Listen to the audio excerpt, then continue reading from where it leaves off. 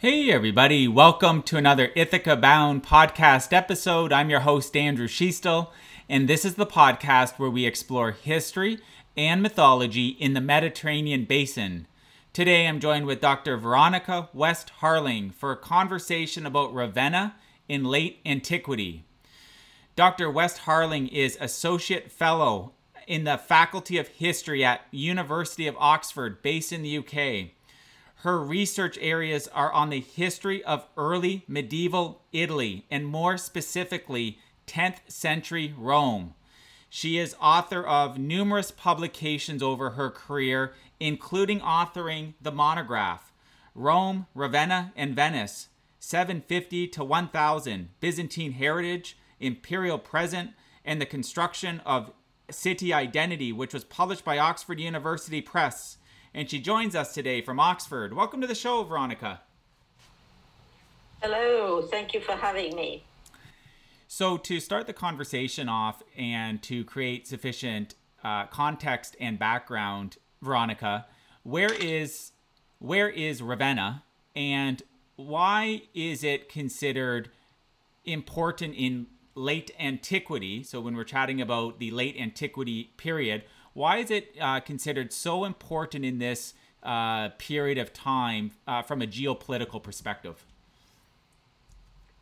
Okay, so starting with the geography, if you look at a map of Italy, the famous boot, as it's known, you'll see on your western side the Tyrrhenian Sea, on the eastern side the Adriatic Sea, and if you then look halfway down on the eastern side of Italy, going down the coast from, say, the top, which is the Dolomite chain near the Alps, down to the heel of Italy, Puglia as it's called, halfway sort of down that coast, more or less, is Ravenna.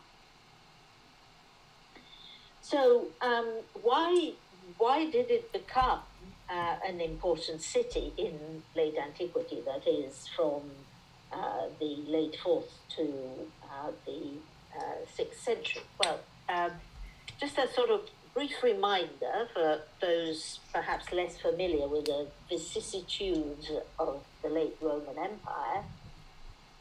The 3rd and 4th centuries are a period of great military instability and danger for the empire. The Roman Empire is very much under assault on all its borders, meaning from Persia on its southeastern frontier in Asia, to the west from Hadrian's Wall in Scotland, and much more dangerously, in fact, by peoples of what we call broadly Germanic origins in Europe, particularly the Franks, who are on the other side of the Rhine, and the Goths, who are on the other side of the Danube and the Balkans. So to face these problems, the rulers of the empire, the emperor, who was one to start with, decide that they need to have more than one person to effectively be closer to the borders and the armies that are on the borders. So by the time we get to the 4th century, by the end of the 4th century, certainly, the empire is effectively split into two. So we have an eastern part and a western part, and each of these has got an emperor at its head who are equal to each other. The most famous one, as it were, in contemporary terms, tends to be the one in the east, who is now established in a new capital, they actually call New Rome, Constantinople, which is being built around about the 330s. The one who interests us, however, is the other one. It's the one who is in the west. And here we have a considerable problem in that it's okay to build another capital for yourself a long way away from what is very much the symbol of the Roman Empire, the symbolic center of the Roman Empire, which is Rome. It's a lot harder to do it when you are actually sort of much closer to Rome. So the problem that arises is that the Western emperor ought to be in Rome, but on the other hand, the geographical position of Rome is really very difficult in military terms. I mean, Rome is quite a long way down towards the south of Italy. It looks west, when most of the people who are attacking the empire come from the northeast. And it is a long way from the borders with a big chain of mountains in between. So what happens over this period of the 4th century is that gradually the Western emperors decide that, okay, Rome remains, shall we say, the symbolic or the psychological sort of capital of the empire. But in practice, the emperors and their armies get constantly closer and closer to the borders. So they move their centers of operations to different cities. For example, Trier on the Rhine, Milan, which is closer to the Alps, and then eventually, round about the beginning of the 5th century, well, the year 402 has been mentioned sometimes, more specifically, Ravenna. So why choose Ravenna? Well, as we saw it sort of geographically, Ravenna is about halfway down the coast. But what is important in addition to that are two other factors.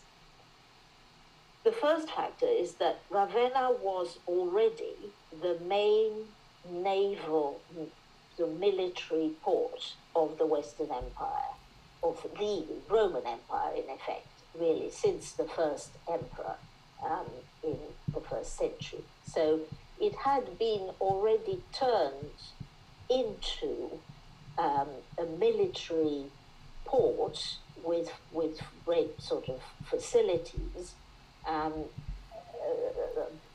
300 years before, precisely because it looked to the right, towards the right side of the Mediterranean.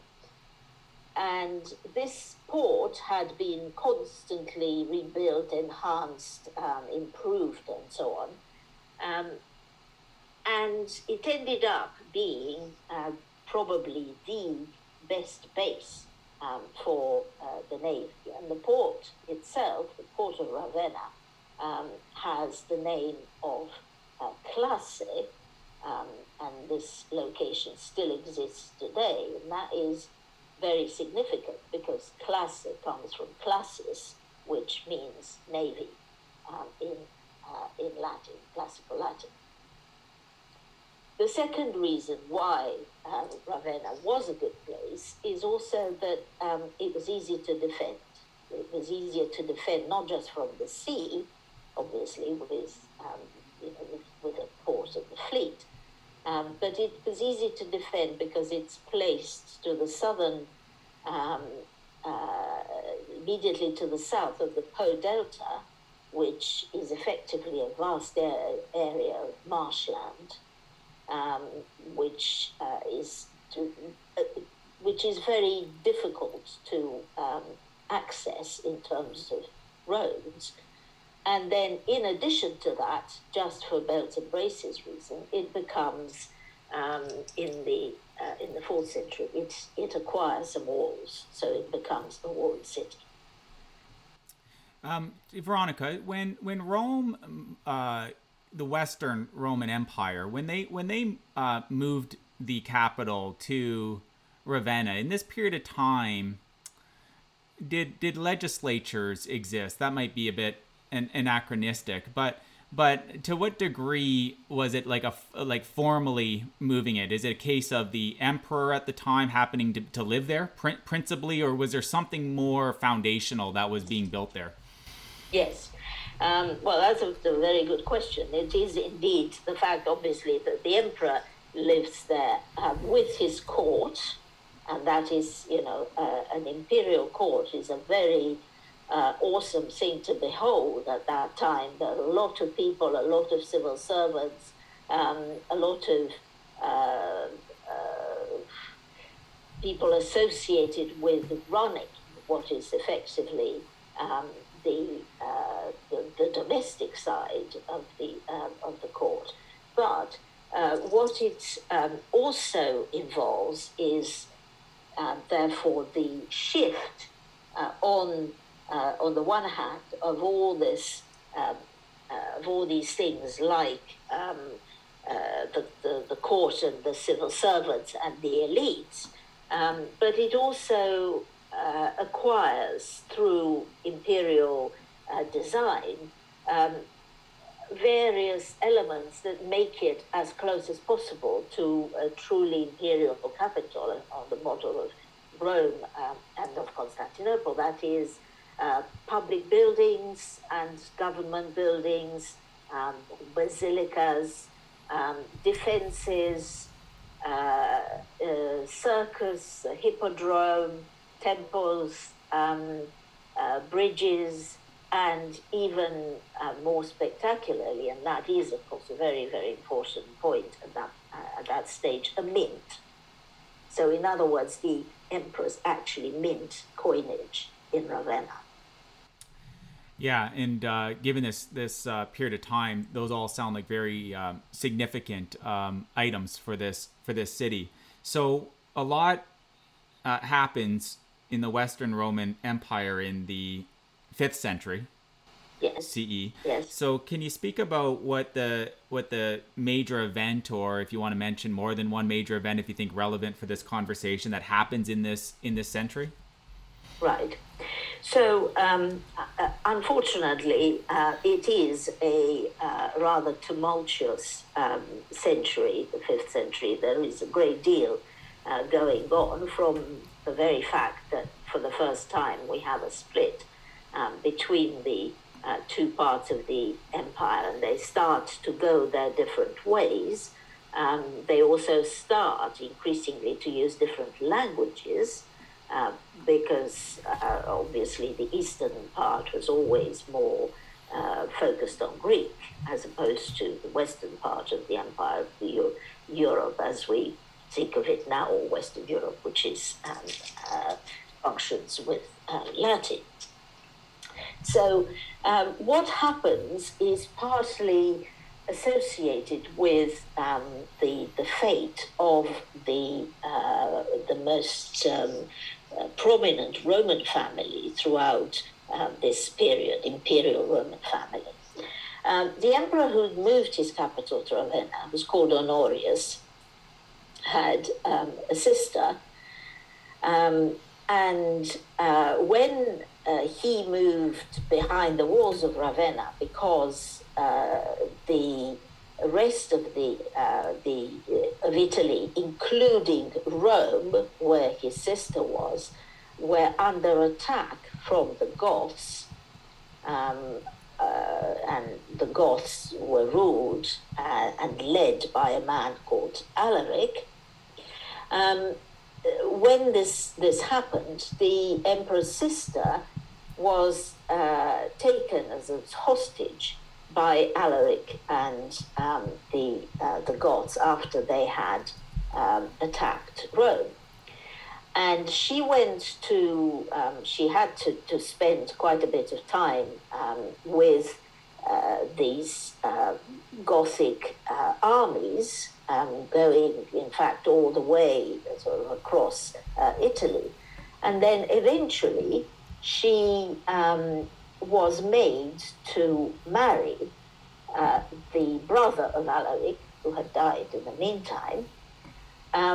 and became, therefore, the ruling sort of female element, shall we say, of the Gothic attackers of the Roman Empire. Now, this was something that was almost as significant as Rome falling to Alaric in 410, which was a major, major shock, psychological shock for the Roman world. Another almost as great psychological shock was a woman from the royal family, born to the purple, as it were, who had to marry, was made to marry a Germanic or barbarian ruler, as they would have been called at the time.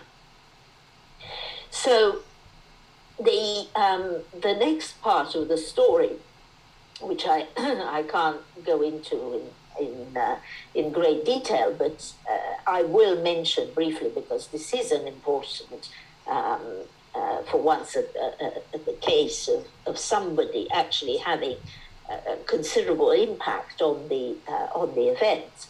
The emperor Honorius eventually dies in Ravenna, and in the meantime he has managed to marry his widowed sister to another general, and this widowed sister had a son.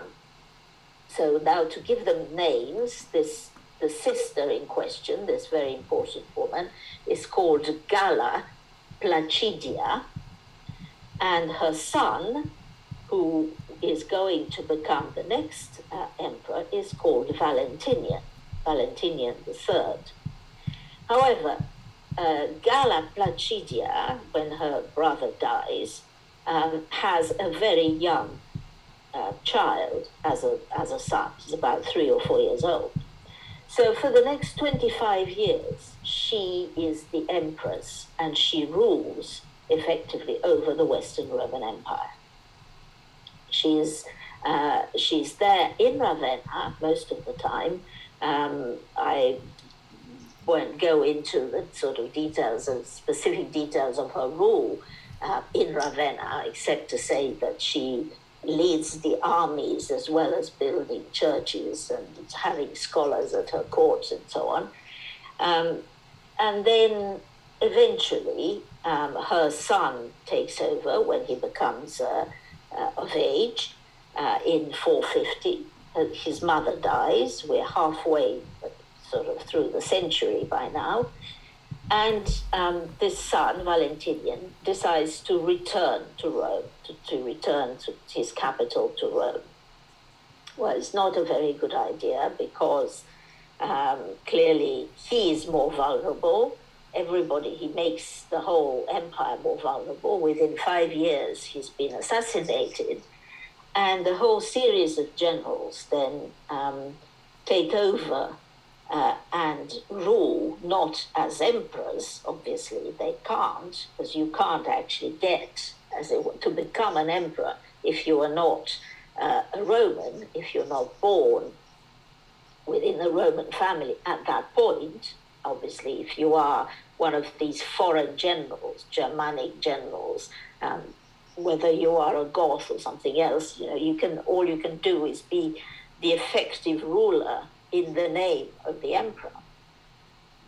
So we have several of these generals who rule one after the other, and who, on the other hand, interestingly, also leave Rome and go back to Ravenna, which is a better place in terms of protection. So up to that point, and we are effectively now coming to the sort of, as I said, the second half. We're in the 460s already of the century. We get on even further in the 470s until one of these generals, who was first of all for a long time in Constantinople himself, comes over to Italy with his armies, his Gothic armies, conquers Italy, and becomes, this time, not simply a ruling general, but the king of Italy for the first time. And the name of this man is Theodoric. Okay, and we'll obviously spend some time in this conversation on that period of time where Theodoric reigned. After Valentinian, Yes, thank you. Valentinian. Thank you. Yeah, I might have wrote it down incorrectly because I kept looking at it and I couldn't say it correctly. Valentinian. So when he was assassinated in Rome, you said, right? Yes. So after he was assassinated, can you speak about what state Ravenna would have fallen under at this point? Because there's before that, clearly there was still a Western Roman Empire, but then you also mentioned the Goths are on the peninsula. I think you had mentioned in your response that they were ruling at one point by Ravenna. So can you speak just in this period after his assassination, where Ravenna would have fallen from a sovereignty perspective? Well, nothing changed. As far as Ravenna is concerned, nothing changed. The emperor had gone back to his other major capital, which was Rome. He left behind the whole administrative system in the hand of his bureaucrats. He left the bishops, who were the very important people in terms of local government, as well as the imperial bureaucrats in Ravenna. He went off. He was killed. He was succeeded by somebody else who was crowned emperor. There were still emperors, technically, until the last one was deposed in 476. But these emperors were really just figureheads. The people who governed were the generals, the people who were behind those sort of nominal emperors. So it didn't do there was no change as far as Ravenna was concerned, because by then it was already, as you said, it had a status of government city, independently of whether the emperor was there or not.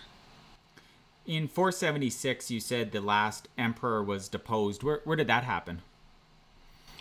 Well, it was one of these generals who deposed the emperor. The emperor was a child.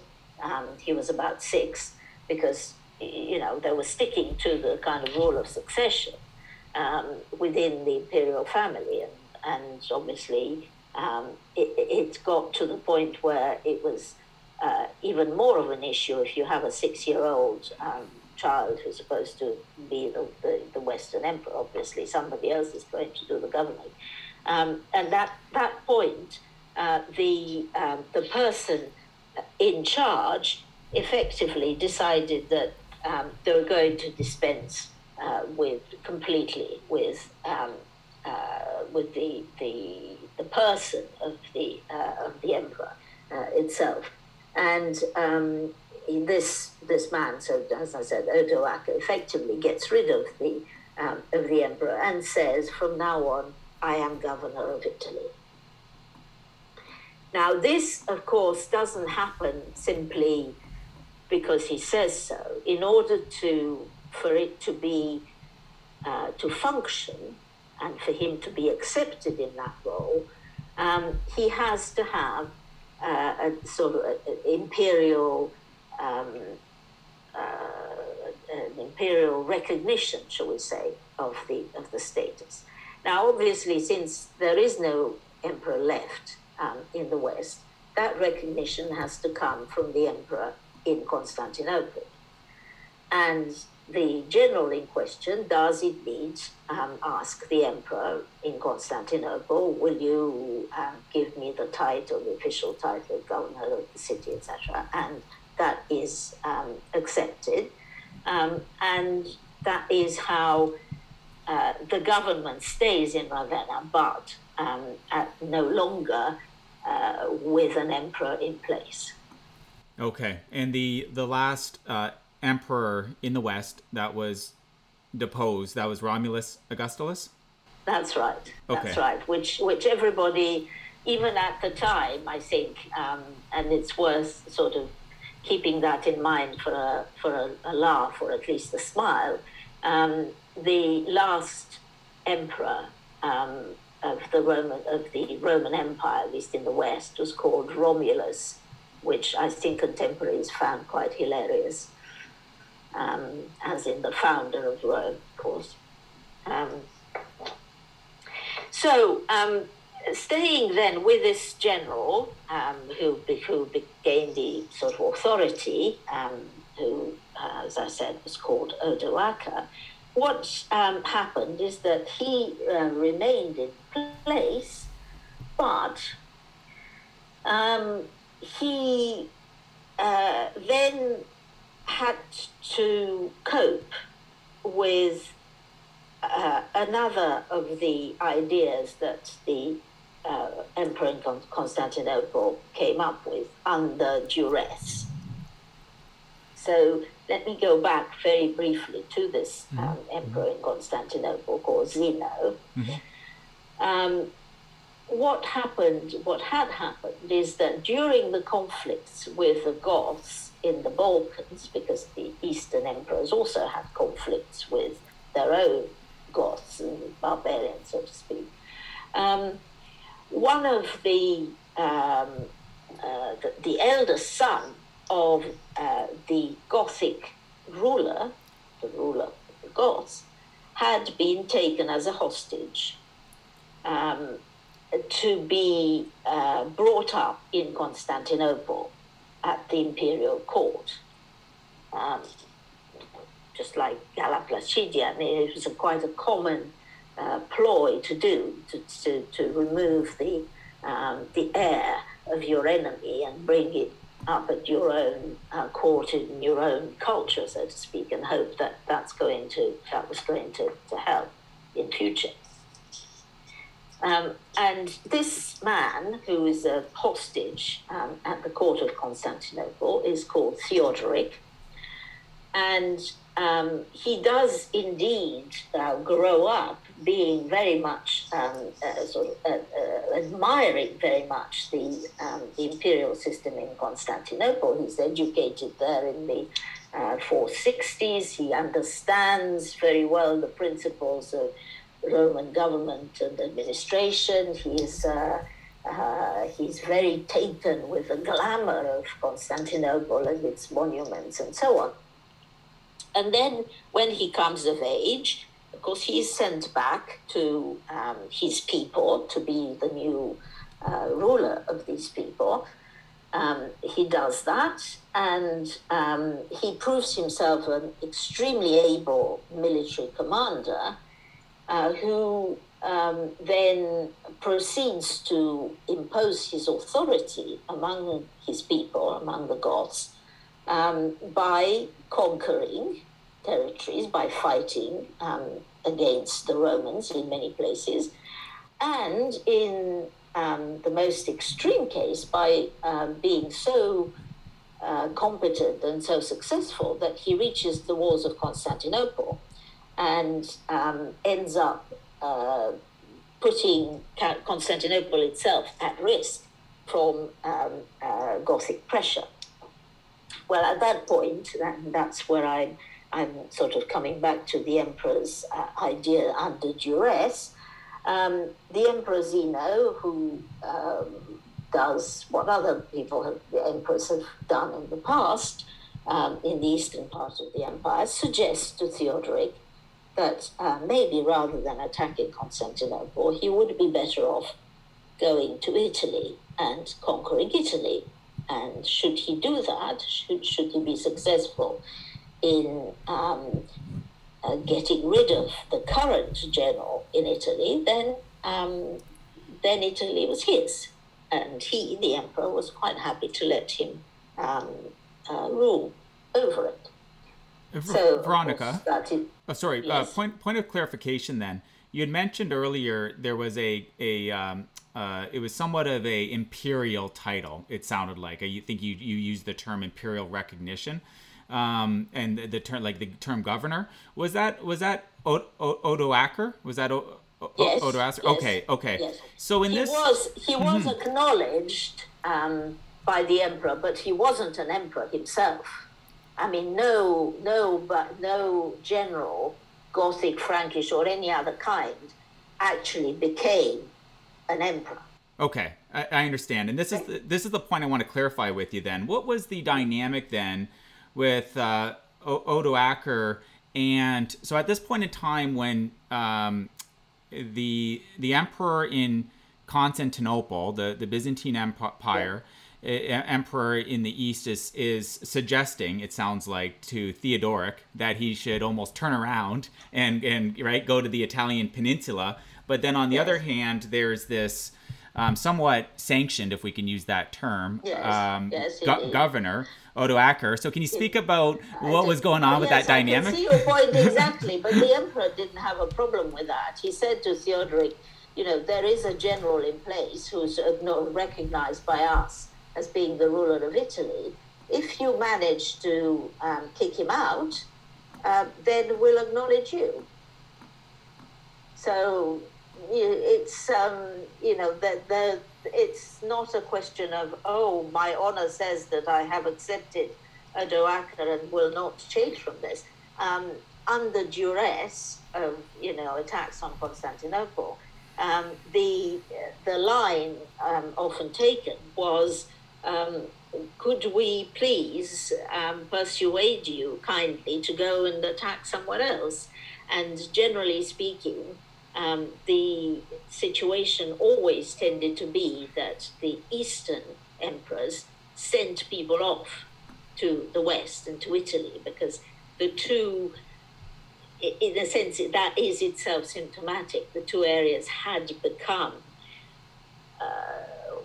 already sort of psychologically different and separated. The Greek part, which was then called the Byzantine Empire, has had far more of a focus on the East and on the integrity of the eastern part of that empire, shall we say, from the Balkans and Greece all the way to Persia and in Asia Minor. So if they could safeguard this by pushing people towards the West, and that included Italy and Rome, which they were far less attached to, shall we say, then that's exactly what they did. Okay, I understand. Thank you.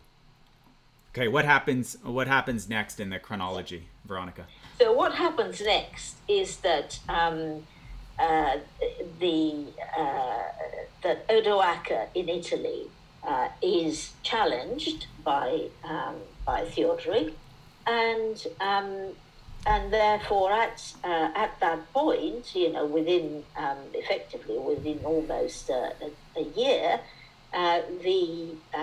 the city of Ravenna falls to Theodoric and his Goths, and therefore it becomes the Odoacer is in turn assassinated, and Theodoric takes over, first of all as ruler of Ravenna with imperial sanction, and subsequently as king of the Goths, as elected by his own arm. So Theodoric, in reality, brings together two different political identities, shall we say, one of which is that he is elected king of the Goths by the Goths, by essentially the Gothic armies and warriors. And on the other hand, he governs Ravenna and is given various titles, including consul and so on and so forth, by the emperor. And eventually, is given a kind of new-ish title also by the emperor, which is King of Italy. So being King of Italy means, in this context, that he is the emperor's representative in Italy, among and over the Italians and the Romans, so to speak.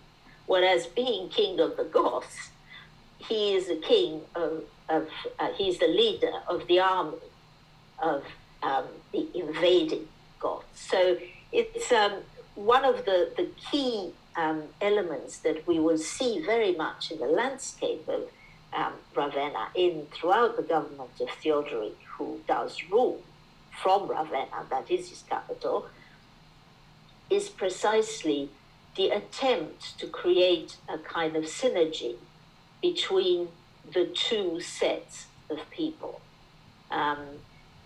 So on the one hand, we have, the attackers, the incomers, the migrants, whichever way you want to sort of call them, i.e. those who have conquered militarily the city, that's the Goths.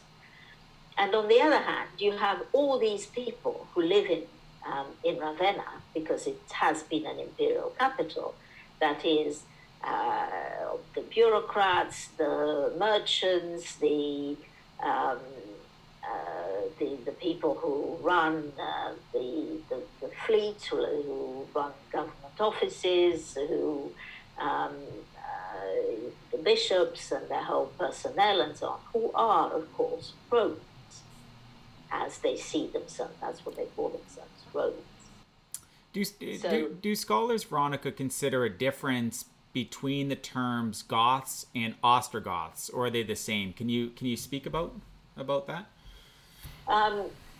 Well, the terms of Ostrogoths and Visigoths didn't exist at the time. The Goths didn't call themselves Ostrogoths or Visigoths, which basically means Eastern and Western Goths. They just called themselves Goths.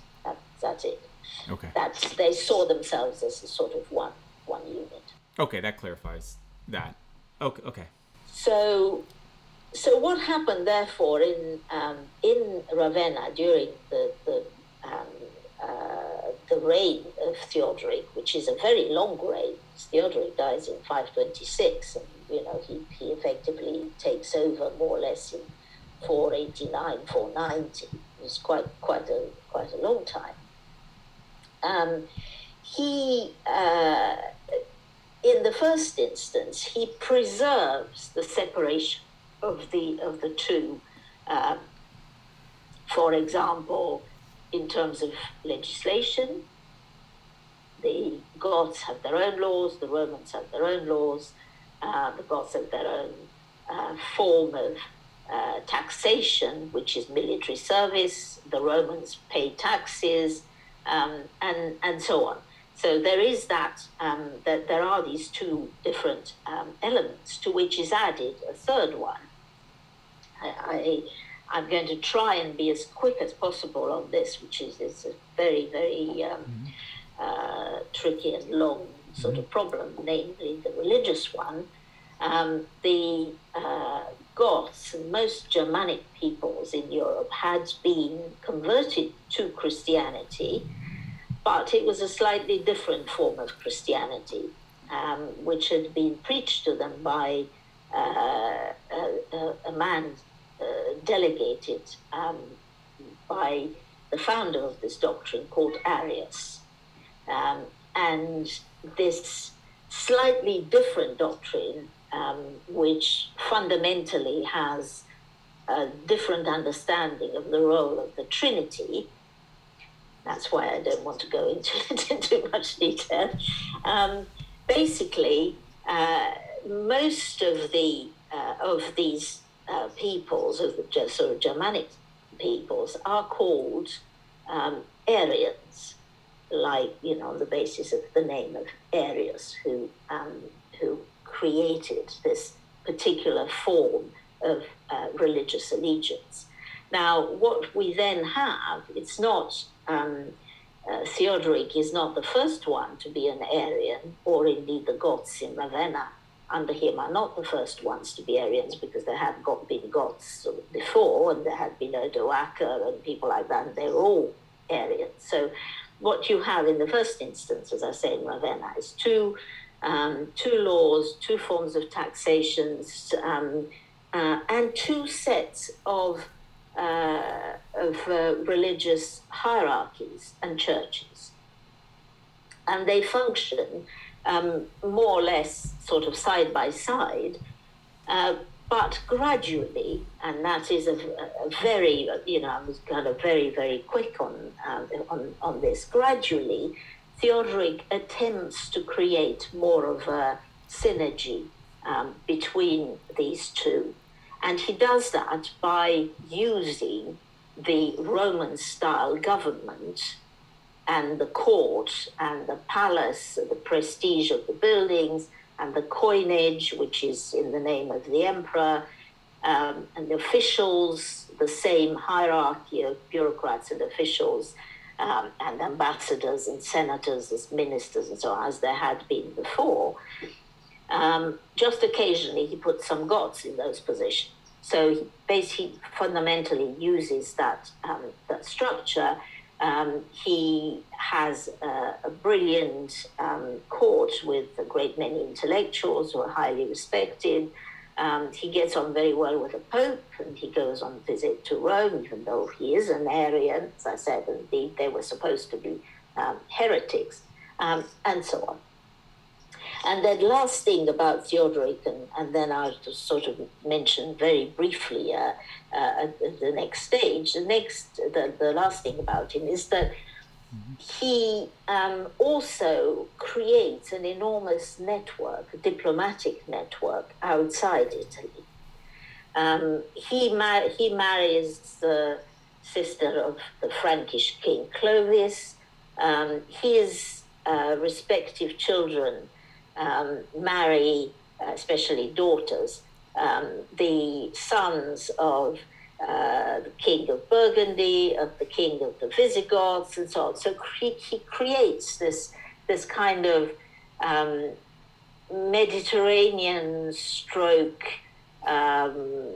Aquitanian and up to Spanish empire within sort of the one rule.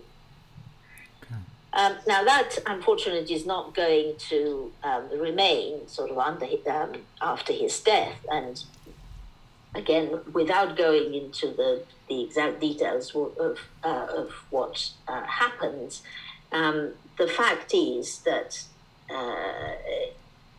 the people, the Romans in Italy, are always still hankering after a Roman emperor. The Goths in Italy are rather unhappy that Theodoric's daughter, who becomes his successor, is too Romanized, has too much of the sort of Roman values, and that's what she sort of gives her, to her son. So there, for sort of various elements come together. And rather foolishly, one of the Goths, the sort of cousin of the queen, after attempting to get rid of her, allows her, because he has no choice, to appeal for help to the emperor in Constantinople, and then subsequently has her assassinated. Now, that basically is a very good reason that for the emperor in Constantinople, who at that time is called Justinian, to say that he will attempt to reconquer Italy and put it back into a sort of larger sort of Roman empire. And effectively, after an excruciatingly long and terrible war called the Gothic War, which takes place between, shall we say, the first, 532 is really when the Byzantine armies first come to Italy. 535, sorry, I said that 552 is really when the last of the Goths finally gives up. During this long period of 20 years of exhausting wars sort of in Italy, which are centered around Ravenna, because that is where the armies of Justinian and his generals tend to have their kind of headquarters. Eventually, there is a peace. The Gothic kingdom disappears, and Ravenna, on the other hand, which hadn't suffered quite so much because it was a city, it was behind its walls, it still had quite a lot of trade, of course, with, sort of from the port of Classe, the Mediterranean. It had some very rich people, bankers, rich landowners, and people who lived in the city. An increasingly cosmopolitan population, because with the Byzantine armies came also more and more people from the eastern part of the empire, Greeks. So Ravenna continues to flourish. Italy is in a bad way, and that is perhaps one of the reasons why when Justinian and then his successors decide to create a capital in Italy, to effectively sort of have their own capital once now that they have conquered Italy, that capital is again Ravenna and not Rome. So that's... No, you did an excellent job. You and I both know this, Veronica. There's a lot of ground to cover with this kind of topic inside of an hour. You're doing great with it.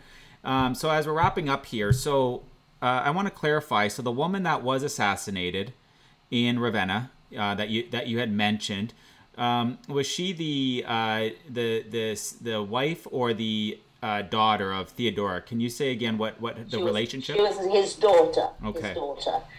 And I'm quite happy to give you her name, but you will have quite a lot of... It'll take you some time to actually write it down. Her name was Amalasuntha, which is not exactly, doesn't trip off the tongue. It's on the recording, so under the time pressures, I'm not going to try and repronounce that right away. Okay. Okay, so is it known who assassinated her, and is it known what I'm kind of getting at with this thinking is it believed at all that this was an excuse for the Byzantines to invade Ravenna, or was this really a very wholesome trying to intervene on a difficult situation? Well, that's good. Outlaws piece of string. Well, so she was assassinated by her cousin, whom she had invited to be co-ruler with her, because it was generally considered that it would probably be safer to have a sort of a military leader as a man as well as a queen. And he is the one who was at the root of her assassination. He was the maybe not the hand, but obviously the spirit behind it. Now, she had asked the emperor for help, because remember that the king, or in this instance queen of the Goths, was still in that position as a delegate of the emperor. Okay, remember that these people did not rule sort of their own bat or in their own sort of right. They actually ruled as delegate of the emperor. So faced with the hostility of her co-ruler, she had decided to appeal above his head, as it were, to the emperor. The emperor was Justinian, who is in one way a very interesting figure, because he is the last emperor of the Roman Empire who was actually born in the western part of the empire and who spoke Latin as a first language. So he'd always had this dream, as it were, of, oh yes, one day, we'll reconquer the empire. Having had this appeal was a very good pretext for following it up.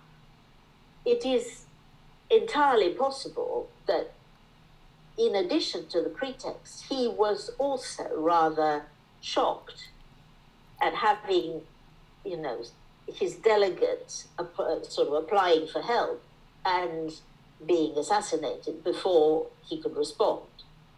So which one was it? It's hard to tell because one doesn't, know what Justinian thought. The only thing that one could say is that Justinian had already started to look around for ways of reconquering the western part of the empire. He had already started his reconquest in North Africa and the southern part of Spain. So it was really, unfortunately, the obviously not very intelligent cousin had played right in the hands of Justinian by allowing this sort of pretext, so to speak, by making it possible for him to intervene in order to punish the murderers of the Queen. So at the start of the period, Ravenna was an important city, and it sounds like by the end of the period, it was also an important city.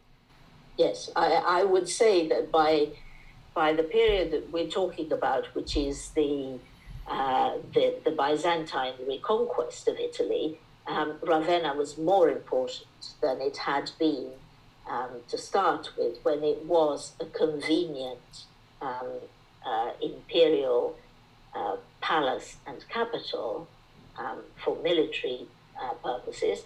And by the end of it, it really was the capital of Byzantine Italy. Okay. Again, Veronica, you did really good today, covering a lot of ground in under 60 minutes. Thank you for coming on the show. Thank you very much for inviting me.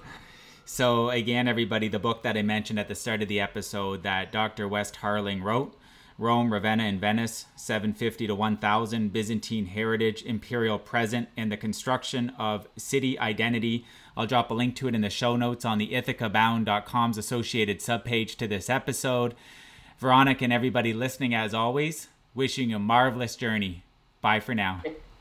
Thank you. Bye. Hey again. If you enjoyed today's episode, please subscribe to the podcast, and I wish you a bountiful rest of your day. Bye for now.